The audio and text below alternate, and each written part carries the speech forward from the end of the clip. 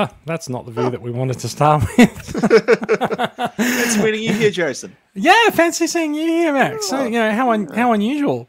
Welcome to Australian Transformers Weekly, everyone. We are bringing you Transformers news from around the world and across Australia, very little across Australia this week. This is episode 252. We are going live on Sunday, the 6th of February, 2022. We're doing it on a Sunday night so that we have a chance to talk about the Hasbro Fans First Friday event that just occurred this past weekend, Saturday morning, Australian time. So we saw some Legacy reveals, some Studio Series reveals, and we're also going to talk about a couple of new acquisitions that Max and I have. All that and more is coming up in this week's episode after this.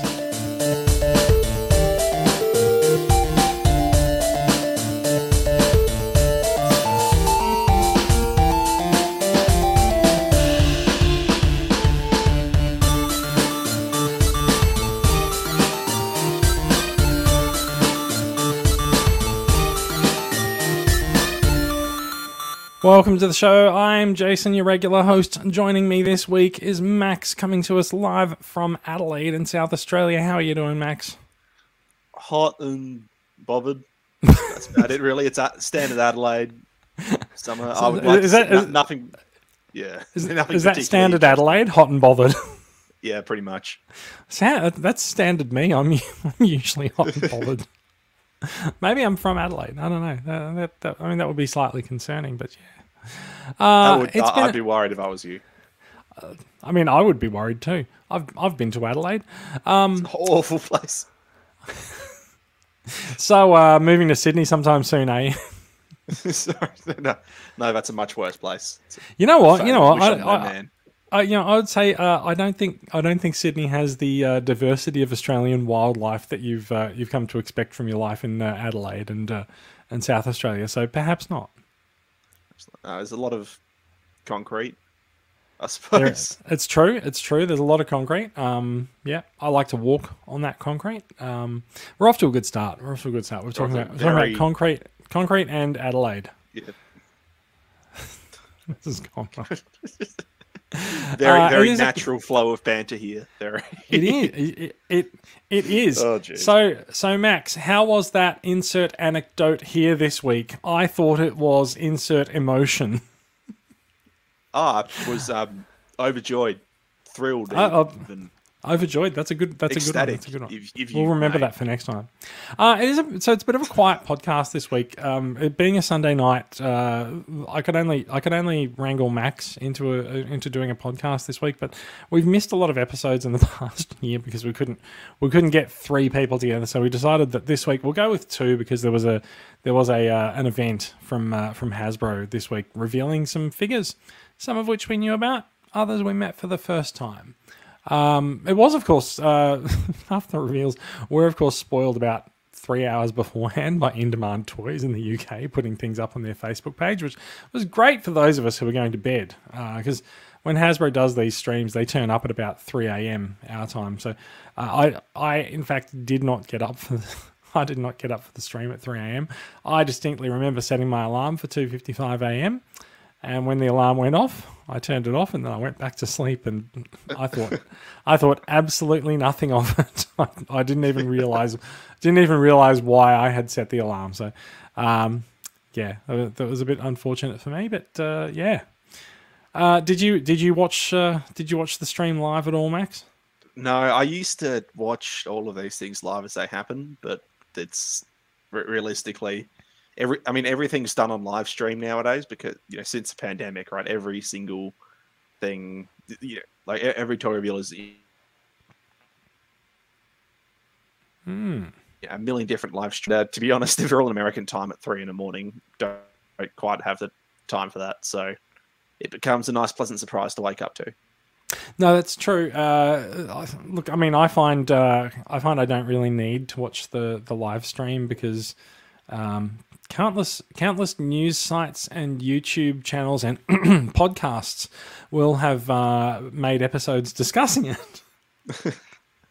Soon after, I think the moratorium is about a day and a half to 2 days after. That's about the limit, right? We're gonna just slide in under that limit when with our discussion on these figures. Look, I think maybe without maybe we should just not mince any words anymore, and let's just get to the meat of it, and let's start talking about what Hasbro actually revealed this Saturday morning. There's a number of characters, but as Hasbro likes to do these days, before they reveal the toys, they make people sit through all of the franchise and the brand updates, where the very excitable, I think her name was Isabel from marketing, gets to tell us ecstatically about all of these things that nobody cares about. And so this week, the updates were mercifully small and pretty fast. There was an update on the VR game called Transformers Beyond Reality, which is, despite the in fact, there's a thumbnail here that was from PulseCon 2021. Despite the PlayStation VR branding, it is a PlayStation VR and a Steam VR. Not AR, but VR game that you play in the comfort of your own home with a comfortable headset on your head, so that you can turn around and look. And it's a first-person shooter. And they did mention on the stream that this is the third game that this company has made for them that features Transformers in VR. And we have heard VR Transformers stuff go on over the last couple of years, but they've been VR installation games in shopping centers that you have to rock up and pay $20 to play for half an hour or something like that. And this is the first time that they've done an at-home version of the game, so you can play these in the comfort of your own home. Besides that, it seems like a pretty straightforward run and gun, shoot 'em up, first person shooter kind of thing, which really makes me wonder why they needed it to be a VR game, and it makes me wonder whether or not we'll actually see a non-VR version of the game. But if they do that, they're not going to be able to call it Transformers Beyond Reality, because it is of course another one of those games that follows the tradition of naming itself after the technology that it is espousing, rather than actually what goes on in the game. And Janet, doesn't quite have the same ring as Transformers firmly grounded in reality. Yeah, no, exactly. Like you have to be seen to be doing something beyond reality. So in the game, you are a human. You're not a Transformer. You're a human who's wearing.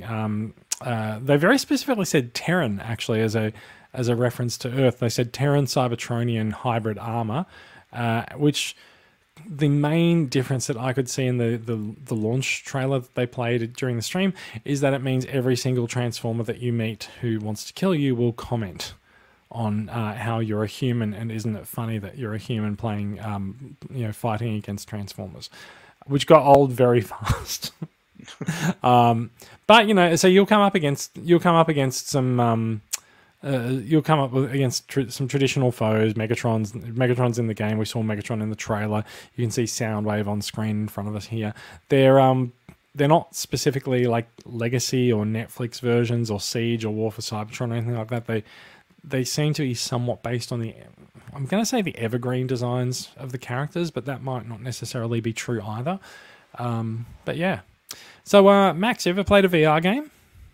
No, I have. I was underwhelmed. I can't even remember what it was. I know I have played it at some point, but VR and all this virtual reality stuff are going to sound like a bit of a someone who's 10 times my age, but I just don't get it whatsoever. Like, no, that's fair enough. It's a bit disconcerting. I don't know. I guess I'm a bit dismissive of it, because I just don't really see the point of buying all of this extra hardware to sit on your couch and not use the biggest screen in your house. But there are some really good VR games and experiences out there. Depending on the hardware that you have connected up, and the platform and the ecosystem is maturing, but it's not matured to the point that I have one of these things in my house that I would want to be playing a Transformers-based game on. And maybe that'll change in a few years' time. Well, who knows? We'll see. But for now, Transformers Beyond Reality is getting released on PlayStation VR and Steam VR on March 31st. So that's the end of next month. So if you are into those games and into that, and you've got those platforms at home, then do play the game and get the game. Let us know how it is. We'd love to hear about it. You can do a post in TCCA, do a review, anything like that. But yeah, I'm sure we'll see some reviews of the game as it sort of comes closer to launch. Maybe from some gaming publications, maybe from some Transformers fans. We'll see. Anyway, the other game that they were talking about is another game that I don't play, which is Transformers Top. So it's Top War. They did a crossover with Top War last year. I remember talking about it at the time. I think they announced it around PulseCon time, and it was quite bizarre because they announced it and it started the day after it was announced or something, and the event only lasted about another week or so, and then it was done. And so they're coming back for another shot, and this time they've subtitled their event "Darkness Falls," and you can see from the graphic on here they've sort of paired up. There's a bunch of Autobots on screen with Starscream closing in on them, and they've got the Top War guys shooting up all the Sharkticons coming to join them as well. And there is, of course, a very ominous Unicron head floating in the background. So the storyline for this crossover will apparently see Autobots and Decepticons teaming up against some kind of ominous threat. I wonder what that might be. It would be a shame if they put it on a poster, but well, I think it's pretty obvious what it is. Yeah, this the same thing that is sort of drives that storyline in every piece of Transformers media. Pretty much. Although it is actually interesting, and I will be the Transformers nerd here. It is interesting that it's Unicron's head, but nothing else, and you've sort of got a very clearly alive Unicron's head too. Very, very clearly alive, which sort of it makes me wonder if they're sort of riffing on some of the old Marvel UK comics where Unicron was trying to reconnect his head to other planets to turn them into a new body for him and stuff like that. Because you can see he's got like cables and wires and shit like that hanging out the bottom of his head. So maybe there's something like that going on plot wise here. Who knows? We're going to have to rely on someone else who plays Top War to tell us what's going to go on there, because I will not be finding out. No, I've never even heard of this game until now. So. Oh man, I've heard of Top War all over the place the last year, because it comes up every third post on Facebook as an ad between all of the things that I'm browsing and looking at. So I'm very familiar with Top War. I've come very close to installing it a couple of times because it actually looks kind of fun. As far as sort of turn-based RPGs, and I'm not even sure if it's turn-based or if it's real-time strategy or anything like that. I'm not opposed to those kind of games, but I'm not sure that a Transformers crossover is going to entice me to play these games. You know what I mean? I'm sort of looking at it as like, I never knew this thing existed until now. So evidently, these sort of crossover events do serve their intended purpose. I mean, I'm not going to play it. I guess but you're now aware of the game. Yeah. So I'm aware of it. The next step is considering downloading it. The next step is playing it. Mm.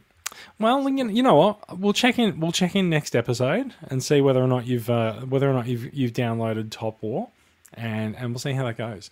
My suspicion is that the answer will be no. I think I'd suspect the same. Yeah, but we'll see.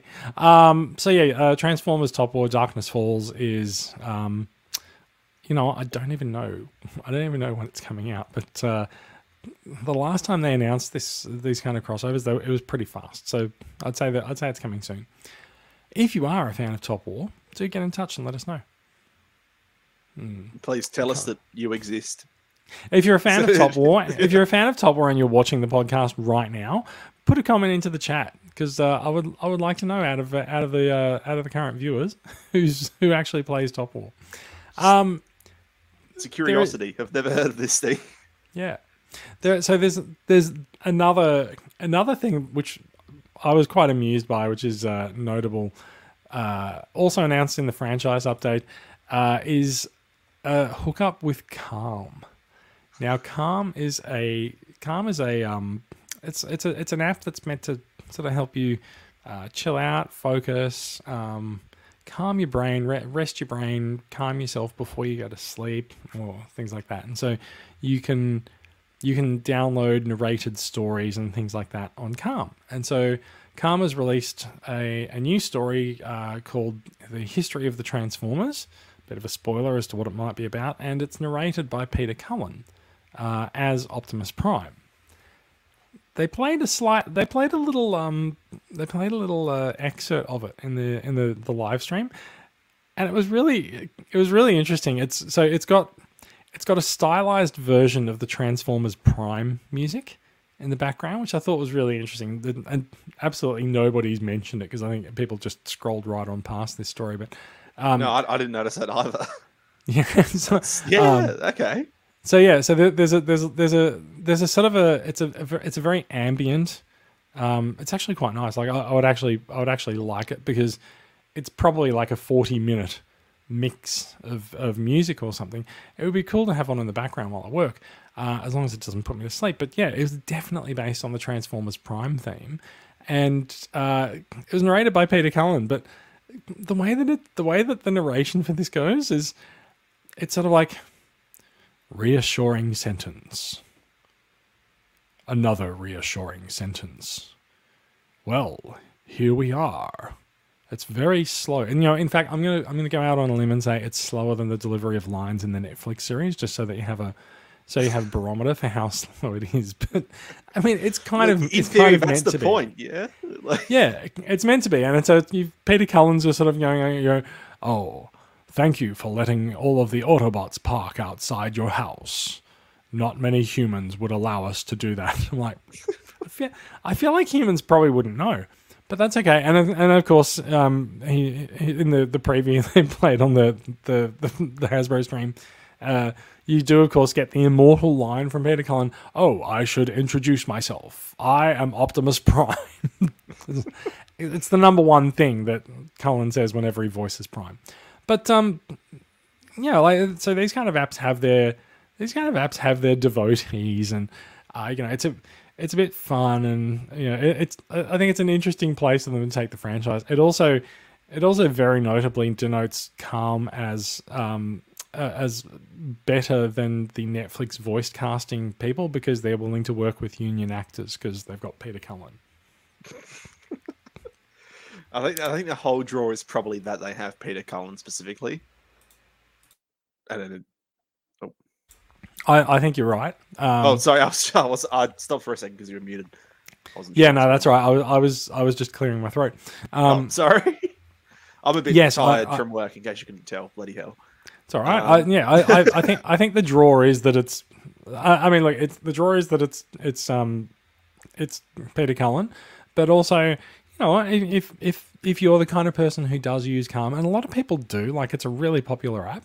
If you are the kind of person who uses Calm to play ambient noise and things like that to send you to sleep, and you're a Transformers fan, go for it, enjoy it. I could see it kind of working, because he is, Peter Cullen's Prime. It's like this gentle, soothing, fatherly voice. Like that's always been the thing. It's like this father, grandfather figure, and then it's also just a matter of, if you're say you're a Transformers fan, there's a fair bit you already know whatever form of the backstory they've gone with.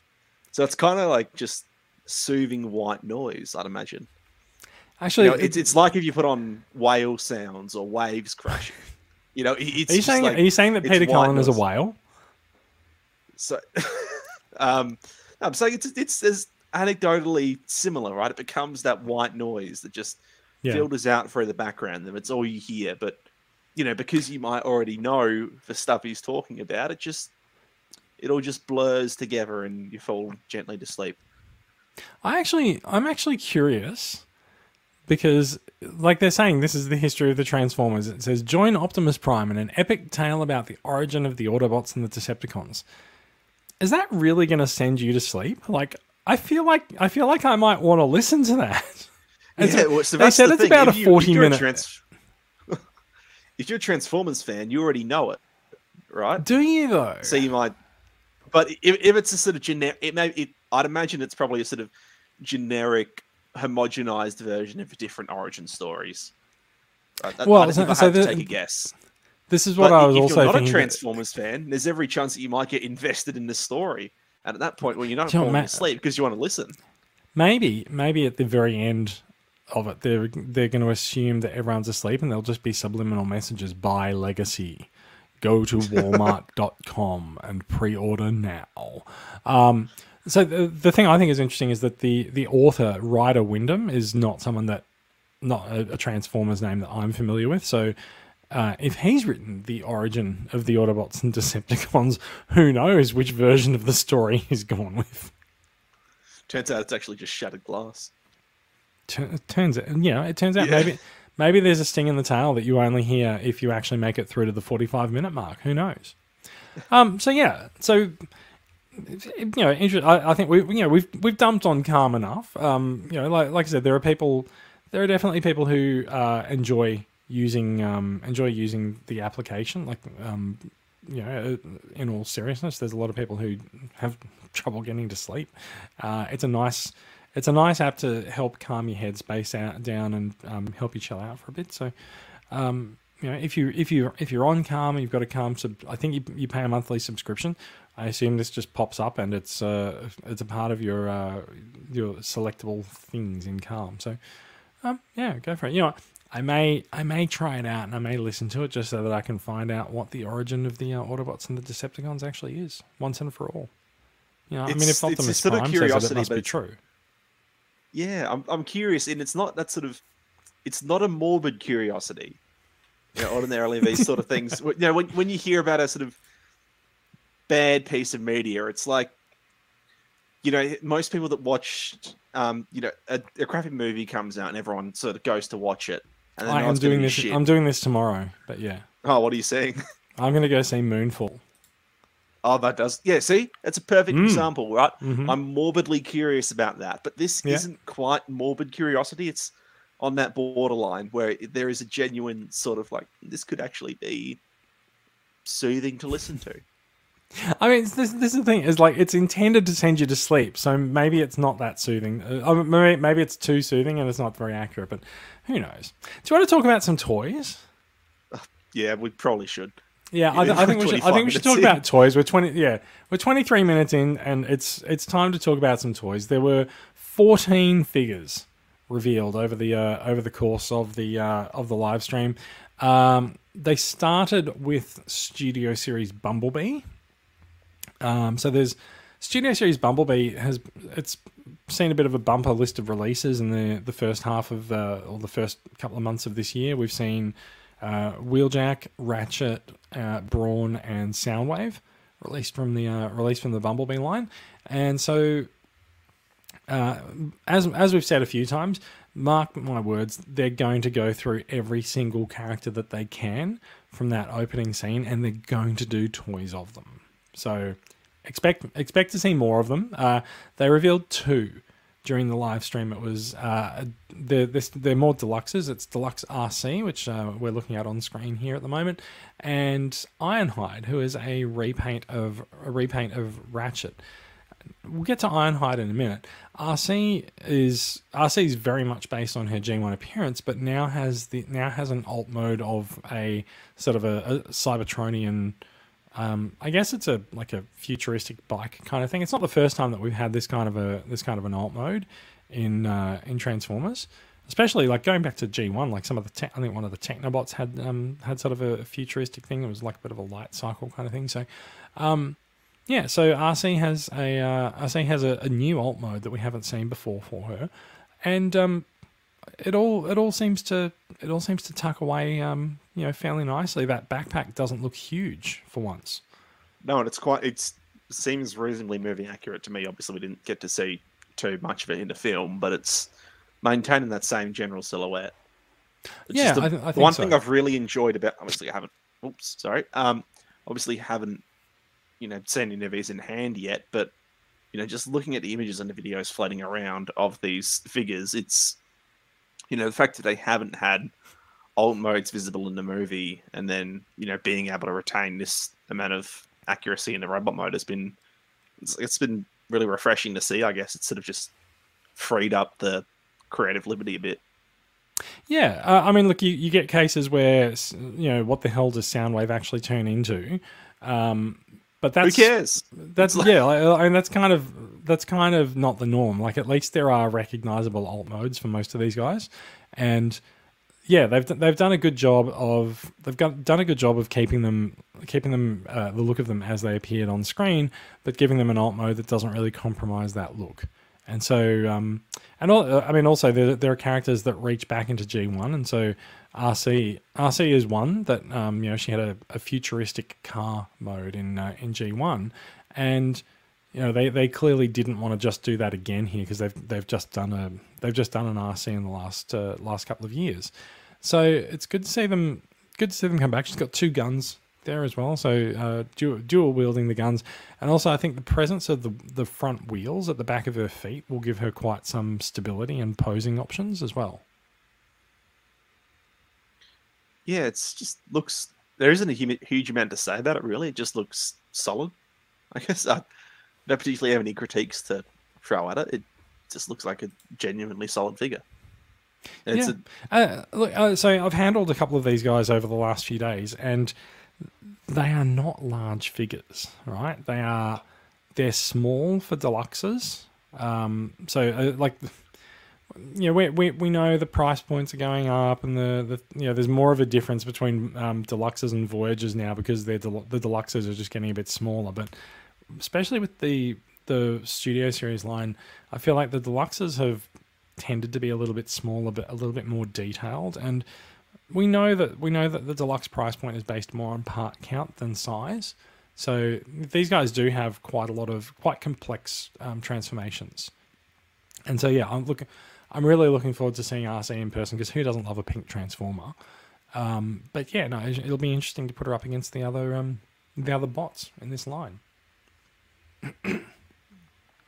Now, so out of the 3 that have been released so far in the deluxe range, there's Wheeljack, Brawn, and Ratchet. There's been a lot of interest in Brawn from people, but the standout for me has to be Ratchet, mainly because it's Ratchet, and you know that with Ratchet, if you pair up a white bot with red highlights and a blue sort of central windscreen kind of design, it's going to look awesome, and it does. Ratchet looks fantastic. His colors are very much like the Siege Ratchet colors, with this vivid, bright blue, transparent window on the chest. And so where Ratchet goes, Ironhide goes. And so we've got to look at Ironhide here. I had thought that Ironhide wasn't slated for release this year, but he does actually slot into one of the waves that seems to be coming out around May. So they've done Ratchet now for February, and so I think the next release is April or May. So he should be out in the next wave. Saw this guy sort of opened and around my house yesterday. Very interesting transformation. It's interesting to see what goes where and how he sort of explodes and then reforms into a vehicle. I think this is going to be really popular. I think a lot of people have really been up for Ratchet, and I think a lot of people are also really looking forward to Ironhide. Yeah, did I say it almost works better in the Ironhide color scheme? I don't quite know what it is there, but yeah, it just looks, there's a clean, like, you know what I mean? There's just a sort of overall clean aesthetic to it, and then this really, the way the blue on the chest just pops out so much more. I think it's sort of just the way the angles slope together, it just really makes for. It's hard to describe what I'm talking about, but it's like, the way the angles slope together on the chest, and then pairing that with like just that nice transparent plastic, like you said, it just makes it look really like there's a sort of overall cleanliness of the color palette, but then you have this one section which just pops out. It's a really nice looking piece. I feel like Ratchet, perhaps the chest pops more on Ratchet because it's up against white, but the white also, looking at a white figure, just sort of makes it look a bit unpainted and plain. So I can see the appeal of having sort of a fuller color scheme around the bot, which is what you get with the red on Ironhide. But I mean, Ratchet is Ratchet's main color is white, so fair enough. But I love the way that the windscreen pops on Ratchet in the blue. I think this is a slightly less vivid blue, but I'm not entirely sure. Yeah, I also think that just the overall proportions of the mold too seem to work a bit better for Ironhide. Like, obviously they both share the exact same design, but from just the sort of character perspective, it is not a bit nicer having this very burly, rounded look to it for an Ironhide rather than a Ratchet. That's true, and he's so.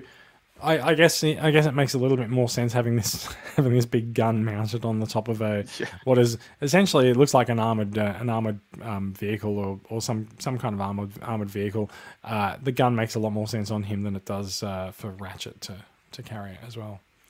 I do appreciate that the alt mode looks slightly reminiscent of the War for Cybertron alt mode too. Yeah, I'm guessing that's not a fluke.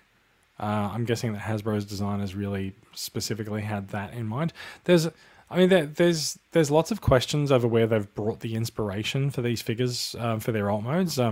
It seems that despite what David says in the comments about Soundwave turning into a robot roast chicken, it seems that Soundwave turns into something that appears to be from the G.I. Joe Transformers crossover comic, some kind of a Cybertronian ship or glider or something. I don't think they ever specified what that thing was.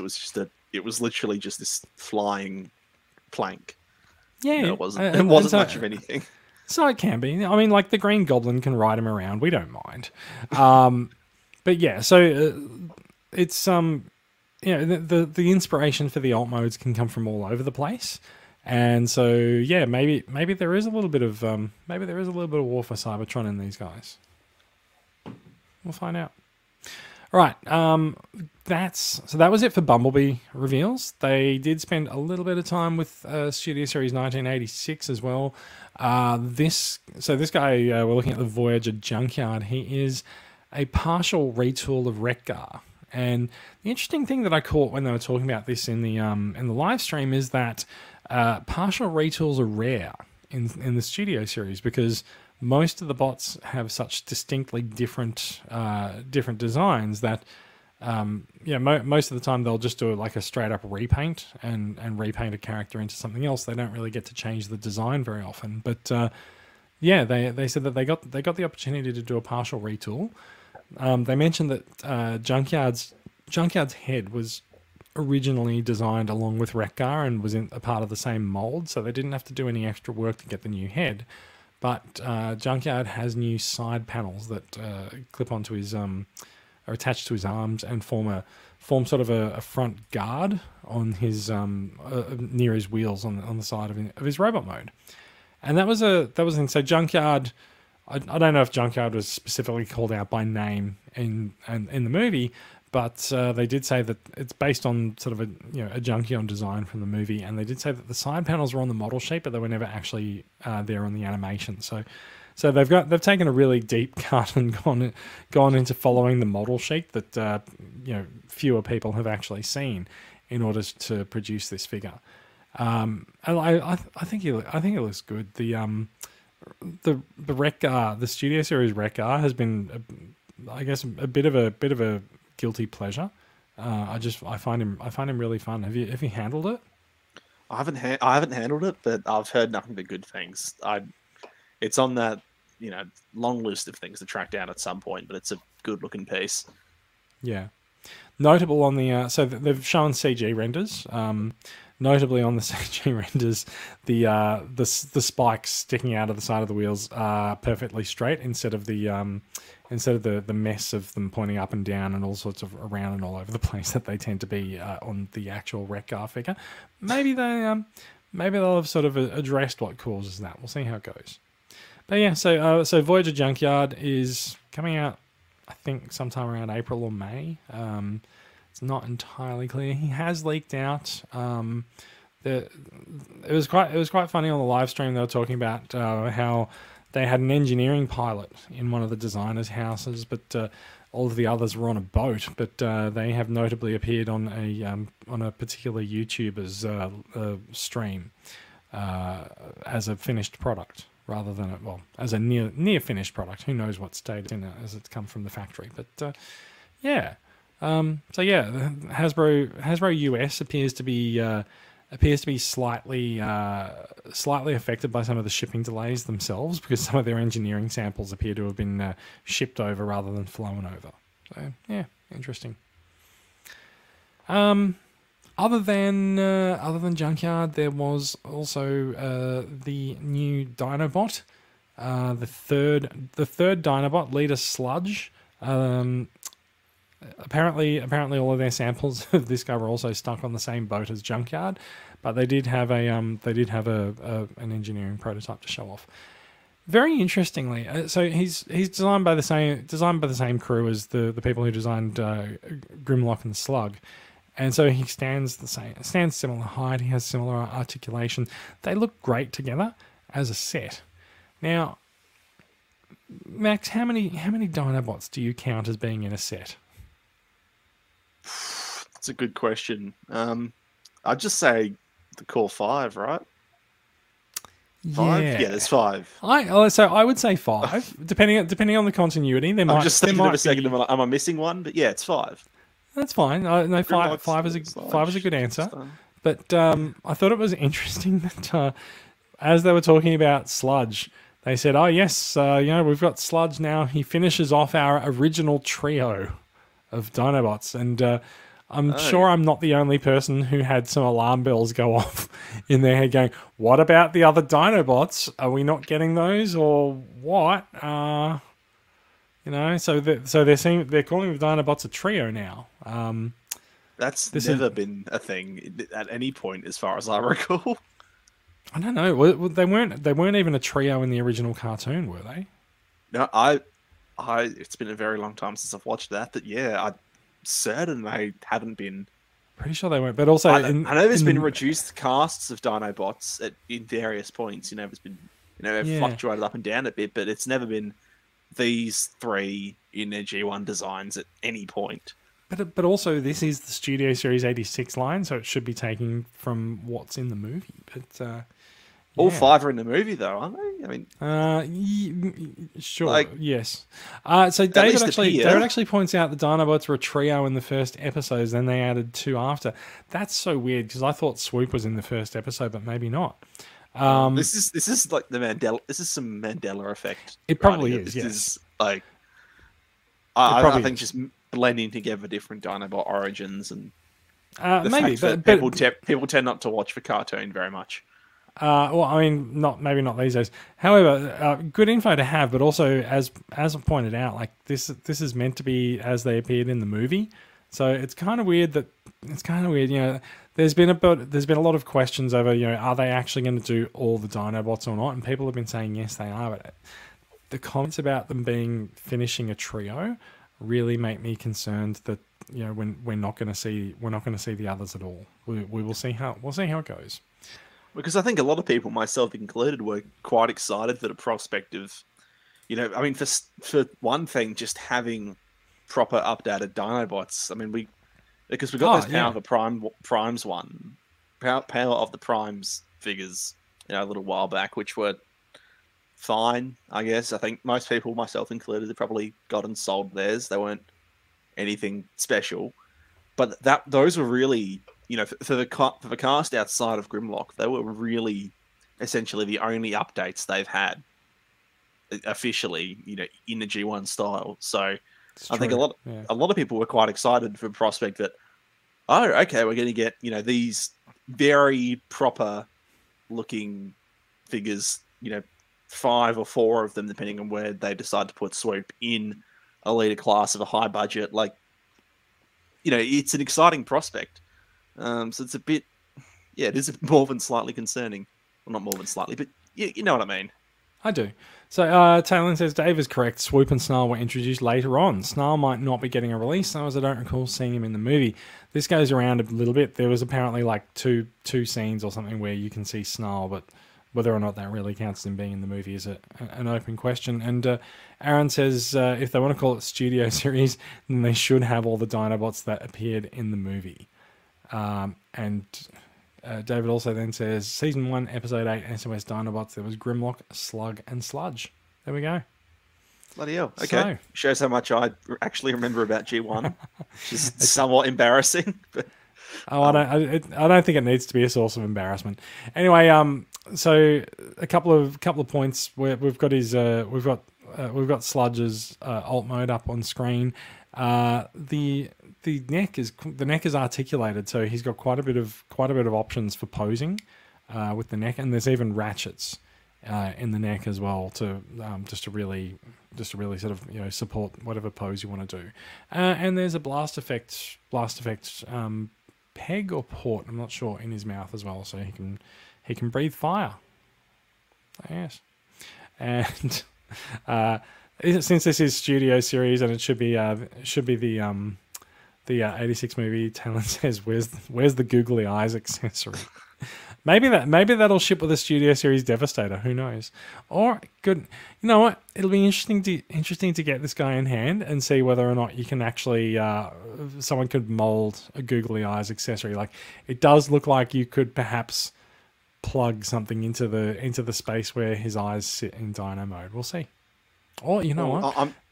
Something going into that little port near his the edge of his mouth. Who knows? Yeah, I'm sure I remember some company doing it for one of the third-party masterpieces at some point.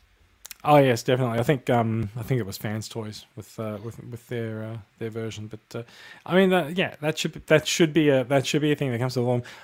Worth noting though, we don't know what comes with this. There might be a googly eyes accessory because so Grimlock came with Wheelie, Slug came with Daniel, and we don't know who Sludge is going to come with. Like, the googly eyes are legitimately sort of iconic at this point, so that is worth the price of admission for another little minifigure. It is, Hasbro. Wait a second. Hang on. What is this? Hasbro, meet me at camera 1. Right. Hi. It's just us here. It's only the two of us. Just want to talk to you. Please. No one wants the little dude that comes with the other Studio Series guys. We don't care about them. We leave them all in the box. We throw them out. We mock them. Like, no one likes them. Please don't do it. And just give us googly eyes, right? It's easy. They don't even have to transform. You can just plug them, make a little thing that plugs in and just has googly eyes that sit over Sludge's eyes in Dino mode. Right? Easy. Done. Thank you. There we go. We're back. That was one of the most heartfelt things I've ever seen, Jason. I know. Yeah, I like it's something beautiful. I feel passionately about. It's something you speak for the masses. I don't know about that, but we'll see. Let's move on. There was there was a discussion of Core Exosuit Spike, but I don't think even TFW included photos of him in their summaries. So apparently that's not there. But he's also already been released in the UAE, so he doesn't really count as an upcoming figure. So fair enough. Core Exosuit Spike, we did discover A, he transforms, and B, he has a lever on the back on his back that allows you to rotate the head of the figure in the inside his exosuit. So if you're looking for some specific poses or looks, you can probably get that out of the figure. He's also very articulated. There's a lot of posability, which is kind of standard for the core class these days. There's a lot of options, lots of ball joints for things, but it's good to see it. Good to see that come across into that figure. Next up, let's talk about Legacy. Legacy is getting a mini collection of Beast repaints. These guys are repaints of figures that have come out in Kingdom already, so we're not going to spend too much time on them. They are going to be a Walmart exclusive in the USA, but they should end up being coming in for a regular release elsewhere. But we'll see how it goes. We are looking at Sandstorm. Sandstorm is a rather striking, I have to say, Scorponok repaint. And he does come with a new head sculpt as well, just to sort of differentiate the character a little bit more. And yeah, in much the same way that I really quite like the orange color scheme on the Mutant Tigatron. Like, I look at this and I was like, yeah, that's quite a cool color. I quite like it. Notably, also the version of this that they were showing on the live stream has a slightly different paint job than the one that they've shown on the in the photos here. So don't know which one's going to be correct. But yeah, so still turns into a Scorpion. He's still just a repaint of Scorponok, but yeah, still looks pretty nice. And those colors are pretty wild. They pointed out there's sort of the sand colored body, the orange pinches, and the purple legs. Just really out there. I don't really have that much more to say about it. He is a nicely colored. I was kind of relying on you. Yeah, that's all right. I know nothing about any of these. They just sort of look like different colored versions of Beast Wars figures. Yeah, they are. So I'm pretty sure this guy was based on an old release. I'm not sure if it was a botcon figure or not, but I'm sure someone in the comments will say. Maybe he might actually be an original Beast Wars release. We'll see. But yeah, so not being very familiar with the characters, are you interested to add these into your collection or just cruise on past? Cruise on past quite happily. Nah, fair enough. They don't look like bad figures. I'm looking at now the Sandstorm in particular. It's a good looking mold. I've thought it's a nicely proportioned looking thing. But it's just as a concept, I'm one of those Transformers fans that's just never gotten the Beast stuff whatsoever. It's fair. It's fair enough. Neither have I. I've got a couple of them. But I can appreciate it. Yeah. I can appreciate a nicely engineered figure though, and this certainly looks to be that.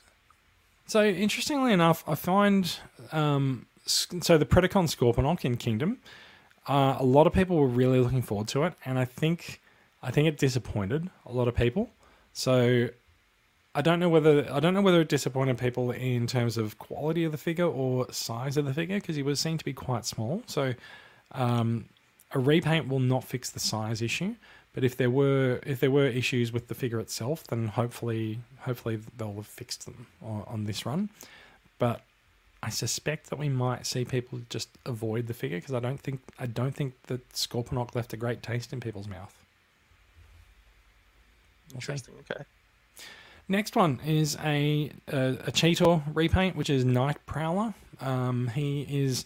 He is definitely not a real character that was released back in the Beast Wars days. He's based on an unreleased Beast Wars prototype, but he does have some really detailed paint on him for the spots, and especially some detail around the face. I mean the animal face on his chest. There's lots of lines and spots on there. So a lot of interesting detail on there, and yeah. So his colors, he's sort of a tawny brown in a way, and there's a lot of yellow inside him. And apparently they made him an Autobot because the unreleased prototype actually showed him as an Autobot. So yeah. I am going to sneeze. Give me a sec. Right. Managed to mute the sneeze, I hope. Yeah. And so we'll take a look at his beast mode there, and well, like I said, he's got a lot of paint all over him in terms of the spots. It's not an all over paint job, but it's impressive enough. And again, there's that detail in the head sculpt as well on the paint front. If you're into your beasts, this is probably something that you're going to look to add into your collection. I am also not really that into the beasts, but there are definitely going to be some people who are into this. I will also add that I feel like this figure might be incoming to my house a little bit sooner than people think as well. So we'll see. We'll talk about that we'll talk about that if it happens. We'll see. And also on that same boat, let's say. So we're looking at Buzzsaw. Now, Buzzsaw is a repaint of Waspinator with a different head as well. And I gotta say, I feel like Waspinator was perhaps better released, better received than people expected when he came out. There were a lot of early comparisons between Kingdom Waspinator and Thrilling 30 Waspinator, just based on photos, and I think a lot of people initially really discounted the figure based on that. And then when they got the figure in hand, and like I've poked and prodded Kingdom Waspinator a little bit, and he's actually a really nice solid figure. I actually really like the way that his wings look and work, and they move around a lot. And there's a lot of, I mean, look, you can do some pretty amazing things with ball joints on characters and on figures these days. But so Waspinator has an interesting color scheme. There's some different tints and different transparent pieces on him. He's got black wings with a very slight tint to them because they are transparent material. And you can see there's a good tint on his the green on his face as well. It kind of works out really nicely. It captures this sort of mismatched vibe that you get with a lot of 90s Transformers, like the original figures. Or it often just looks coupled together. And it really harkens back to that quite nicely. It's quite right. Not sure if I'll bring myself to purchase any of these figures for myself, to be honest. But I think it's interesting that they're going to be out there, and there will definitely be a contingent of Beast Wars fans who'll be up for these, and like some people I know are already clamoring for them. But yeah, I think because in the US these are going to be a Walmart exclusive, apparently coming in March. We'll see how that goes. I feel like they might have a bit of a limited release elsewhere as well. But we'll see how that goes. Don't have too much to say about them other than that.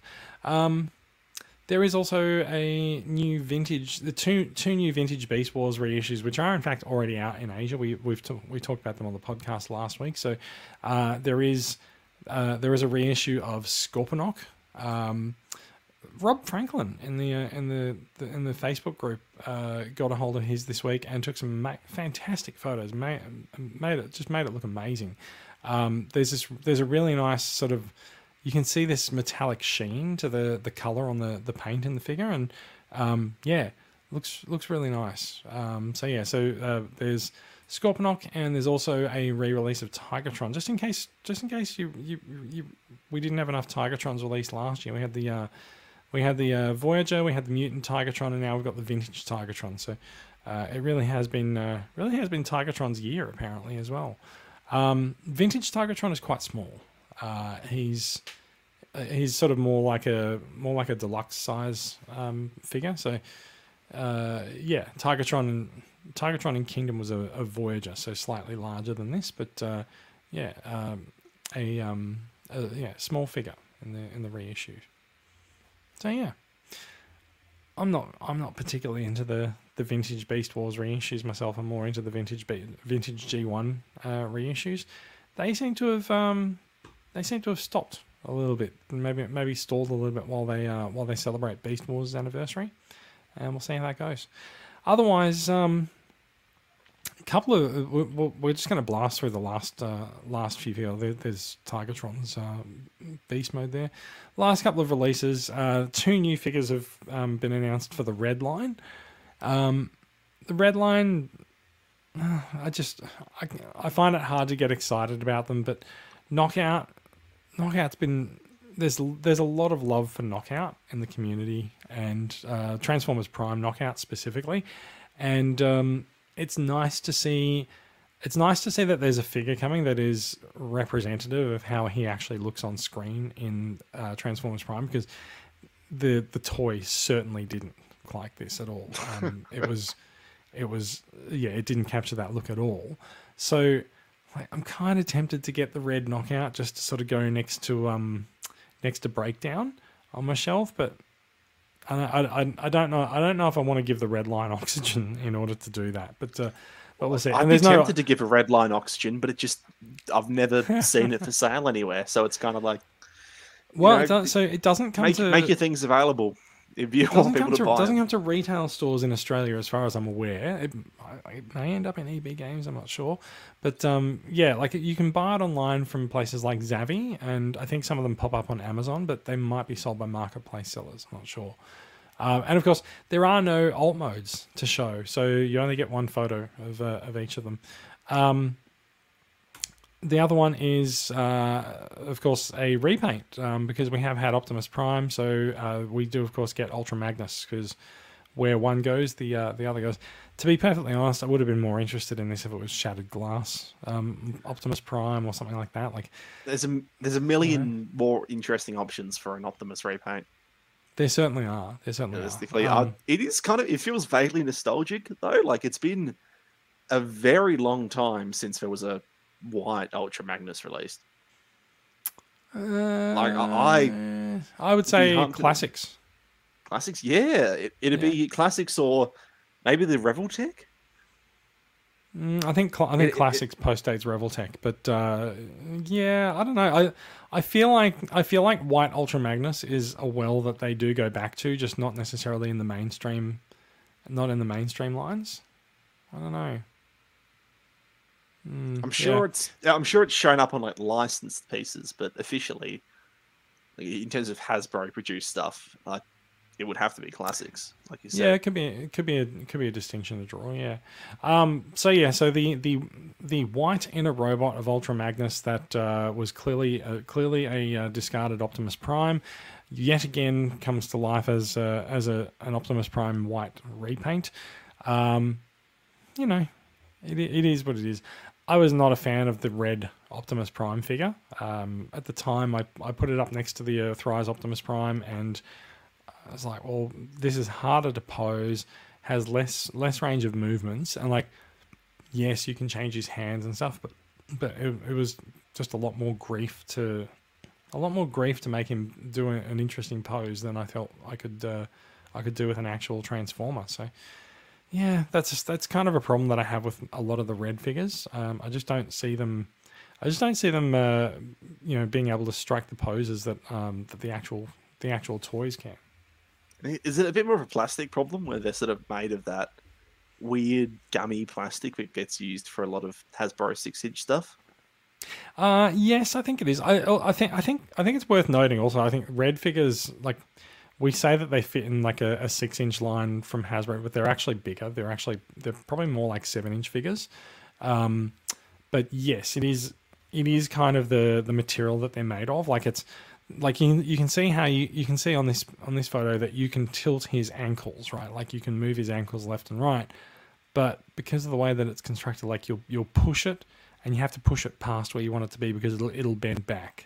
And so, yeah, and I've got Marvel Legends sitting here that just haven't moved in a couple of years, and now they no longer move at certain joints. Yeah, right. Because the stuff, you have a couple of hot days and it melts together slightly. It sticks in place. It's like that. It's not a good quality. Hot days and they get hot and bothered. Yeah, exactly. Yeah, fair enough. So, red, not really high on my want list. I know there's a few people. Who want them. Like, there are some people who will collect these mainly because they're into the characters. Like I said, I'm considering Knockout because he's the best looking Knockout figure that we're ever likely to get. And I'm pretty sure there is a Knockout figure coming in Legacy this year as well. We'll see how that goes. I mean, maybe I'd just prefer to get the Legacy Knockout to pose him up with Breakdown. But yeah, kind of a lazy repaint to just do a white Ultra Magnus. Would have liked to see something else. I feel red does well when it does something that doesn't already exist as a toy. So the red line in the last 6 months has given us the reformatting version of Megatron. Right? There's no toy of that. do interesting things with the characters in red rather than just presenting new versions of them.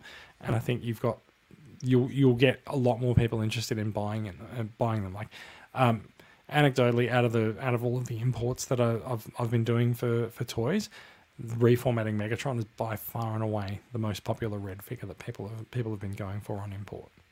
That really okay.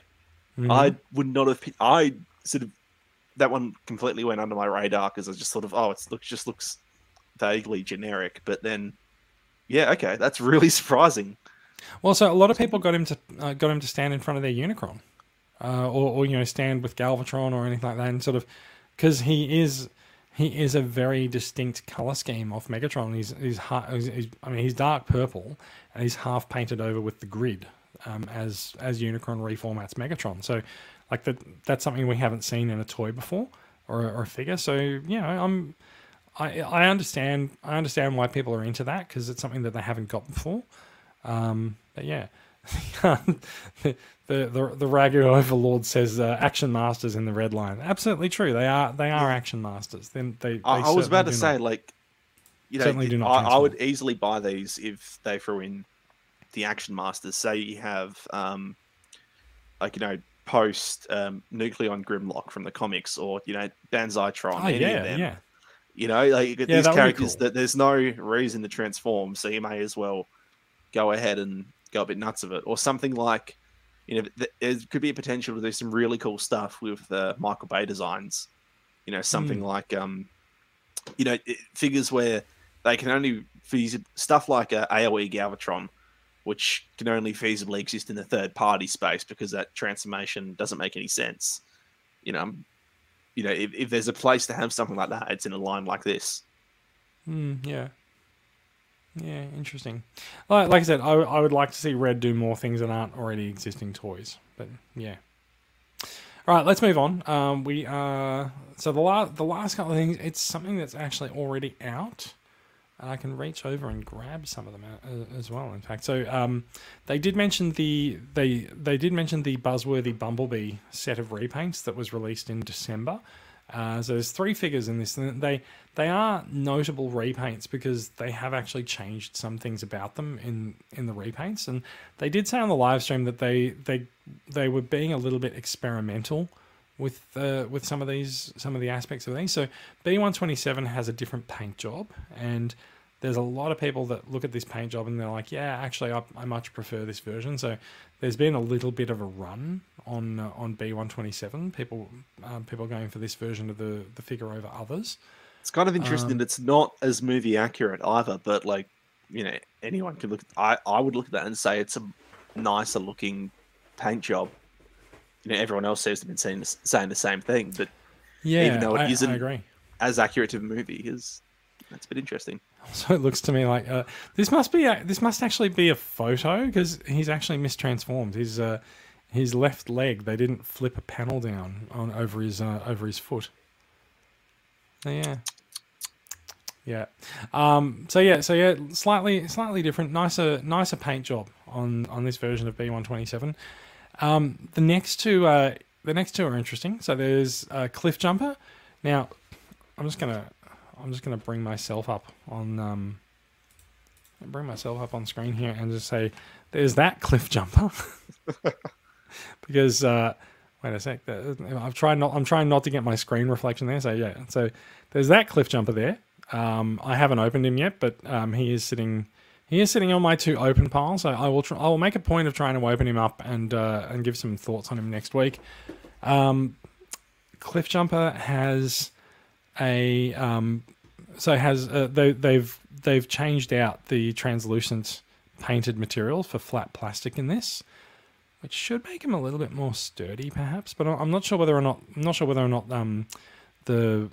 this mold really had much of a problem with the transparent roof. And they've given him a shiny paint job on the gun as well, which I find quite interesting that they've gone for a shiny metallic blue. But there you have it.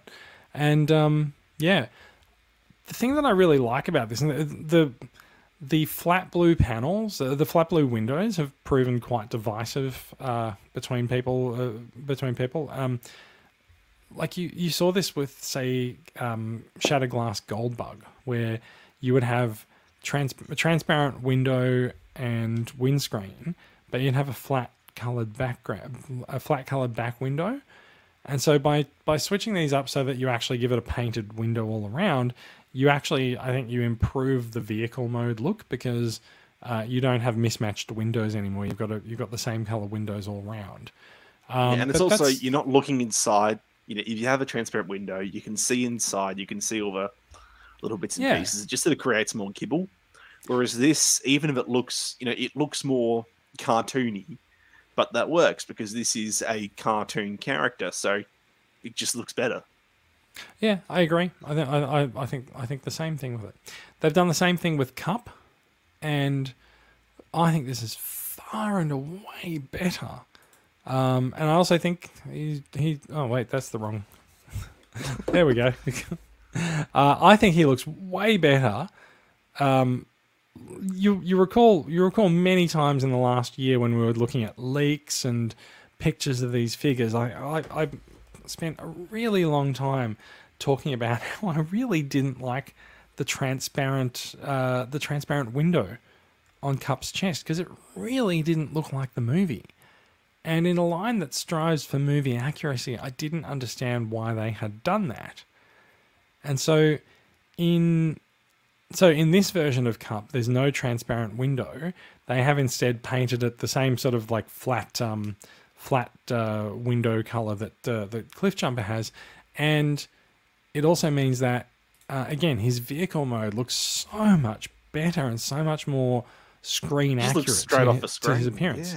Yeah, straight off the screen. And it also now looks like a legitimate update to his G1 alt mode. Like that's his G1 alt mode right there. There's no weird transparent plastic covering up any shiny pieces below or anything. So I'm so much happier with this. I think it looks great. They mentioned that I might actually, now that we've talked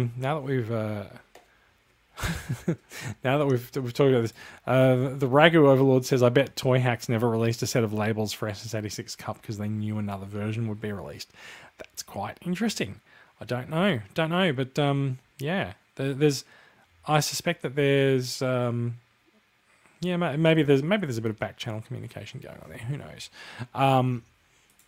So I'm probably going to sell my original SS86 Cup. Like, I've got no reason to keep him with this one. I think this is pretty great. I'm going to kick out the news screen share and just say so during the presentation when they brought up Cup and Cliffjumper, they did say that they're experimenting with this look of eschewing the transparent windows in favor of a flat color that's more animation accurate. And they said they want to hear from people what they think, whether or not people want to see this on more bots. And I think it really, the question as to whether or not this is something we want to see more often, I think it kind of needs to.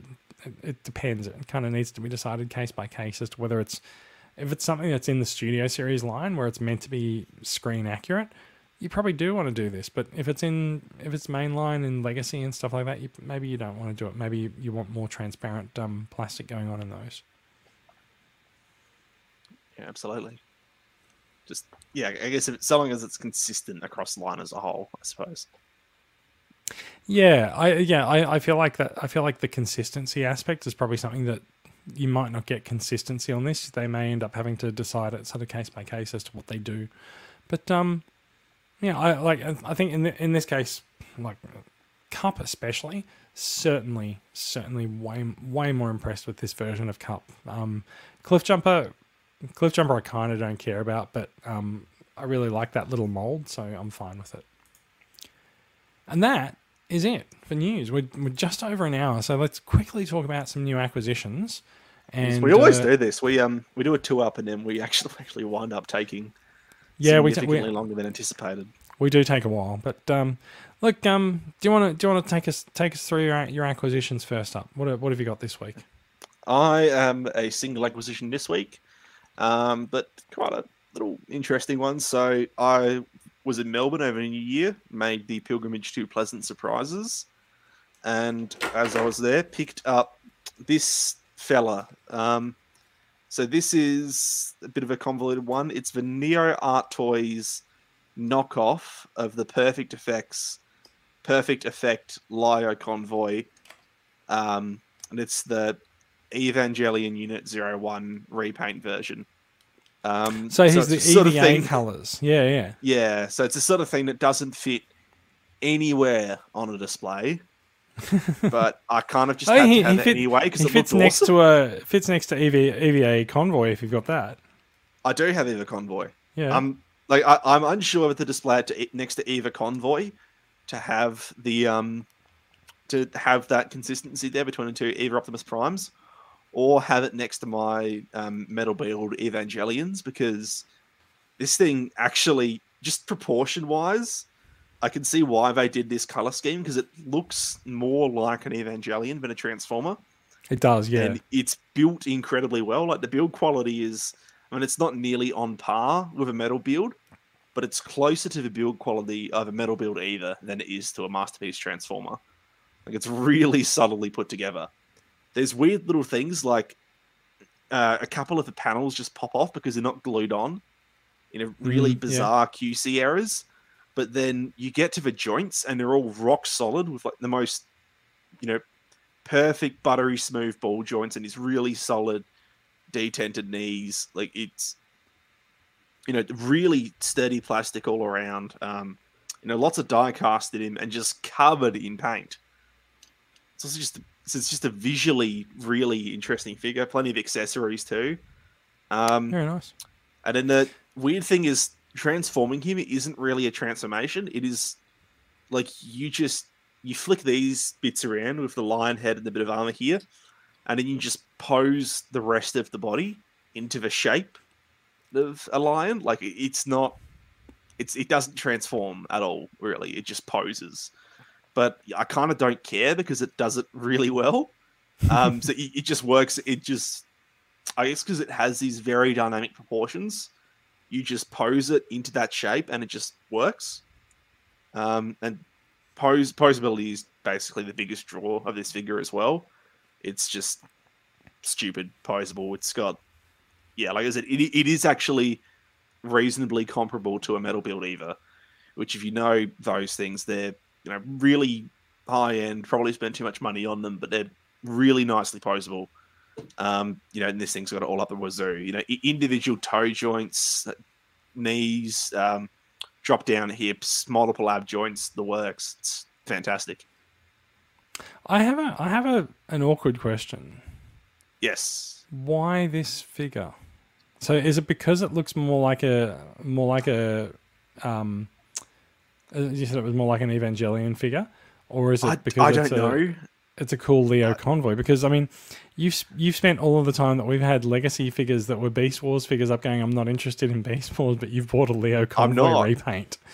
I'm not. That's the thing. But even before this repaint existed, I was sort of on my radar because just from an engineering perspective, right? It's just end of the day, I love a good posable figure. Right, that's really what it comes down to. He's been around for a number of years, and it's quite difficult to get the original now as well, I think.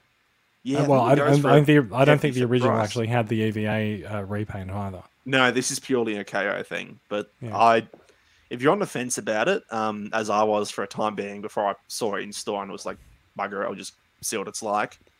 The KO is really solid, good quality stuff. There's a couple of weird little build quality issues, like these panels on the shoulder just fall off because they're not glued for whatever reason. Like they just haven't been glued on.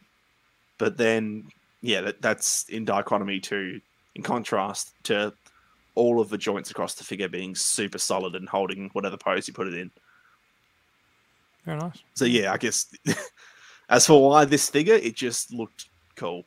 That's about it. It just looked like, so it's a good looking figure and figure that doesn't need to be anything more than that. Very good. How about yourself? Well, I've got two figures that have arrived recently that I'm gonna show off here.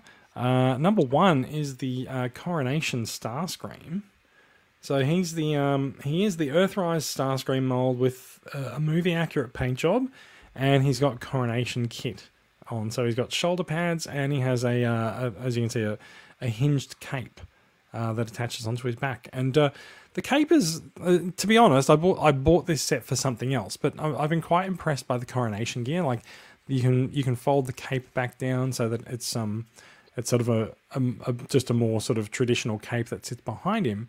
The Coronation, the shoulder pads are really interesting.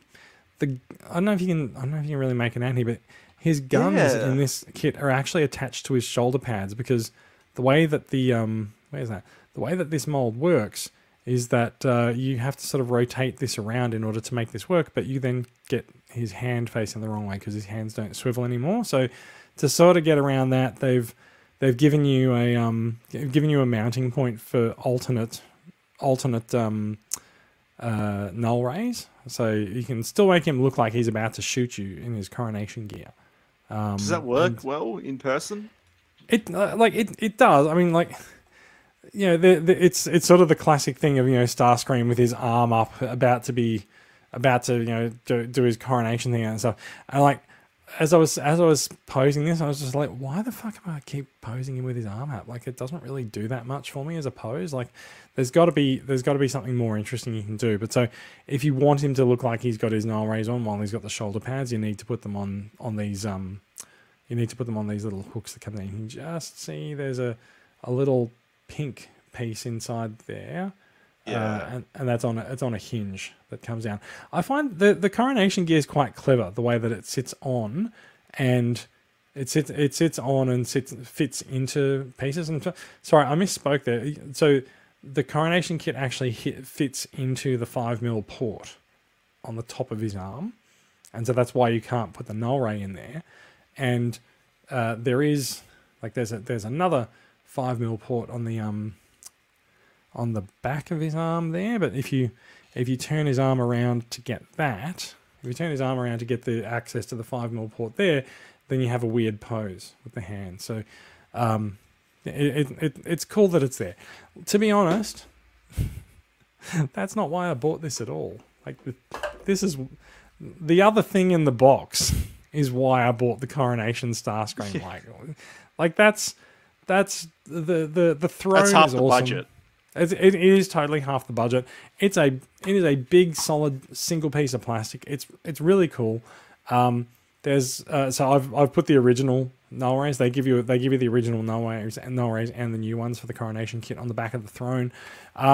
We had this in the light box last night here. Had some friends around. We took some fun photos with different bots sitting on the throne, things like that. It's been really cool. It's been really good fun. Really wanted this, but I've also been really impressed by the Coronation kit, and also I'm a sucker for Seekers. So, like, you know, of course I'm gonna like that. One other, I also got the other. I got the other Studio Series 86 bot that came out this month as well, and cracked him open on Friday night as well, which is nearly dropped him there. Studio Series 86 Perceptor, really nice mold. Lots of articulation options. I love the fact that you can move and tilt his ankles and swivel his legs and his arms. Everything that you would expect to be able to do on this figure, you can do it. It's a deluxe figure. It's $35. He's packed with articulation options, and he's Perceptor. So, you know, what's not to like? Yeah, just really enjoy messing around with him. So yeah, those are my two acquisitions for the week. I do have a couple of other acquisitions. I haven't opened them yet. So yeah, as do I. So hopefully we can keep going. We'll see how we can go for maintaining the timing. Yeah. You can open up some bots this week, and we'll talk about them next week or on Friday. So we'll see how we go. Rob Franklin says that Perceptor looks fantastic. It is time to retire the Generations version.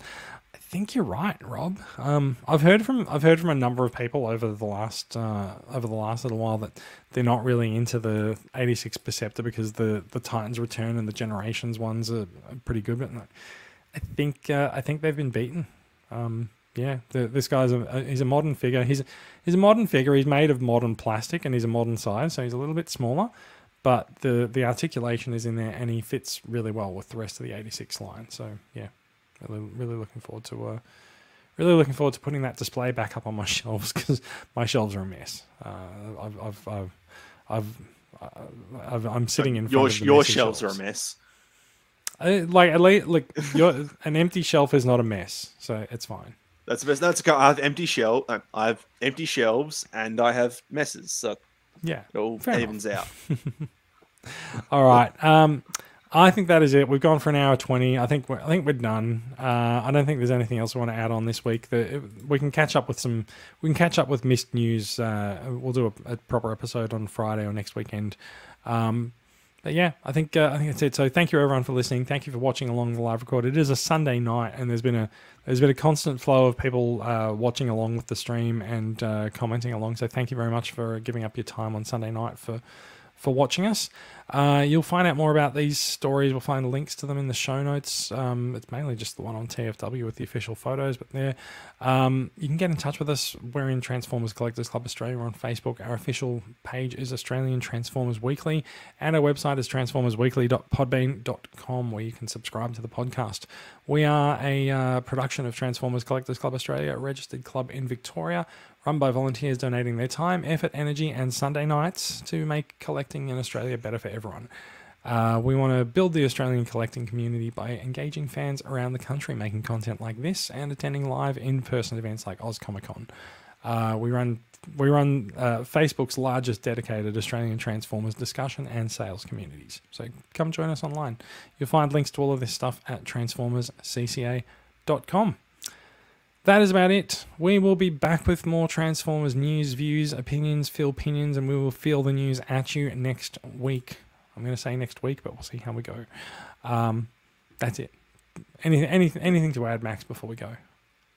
We need to either just record that whole spiel of you at the end and artificially insert it in, or we can like train one of those. It's more genuine if you say it live. It's fine. We can just those deep fake AI which like replicates someone's voice. We can just get one of those, and that can don't do that because someone will just have me singing more like an Egyptian or something. But all right, I think that's it from us. We've started talking about deep fake AI. I'm gonna end the show before we let's end the show. All right, folks. Thank you for watching, and we'll be back with more next time. See ya. Gotcha.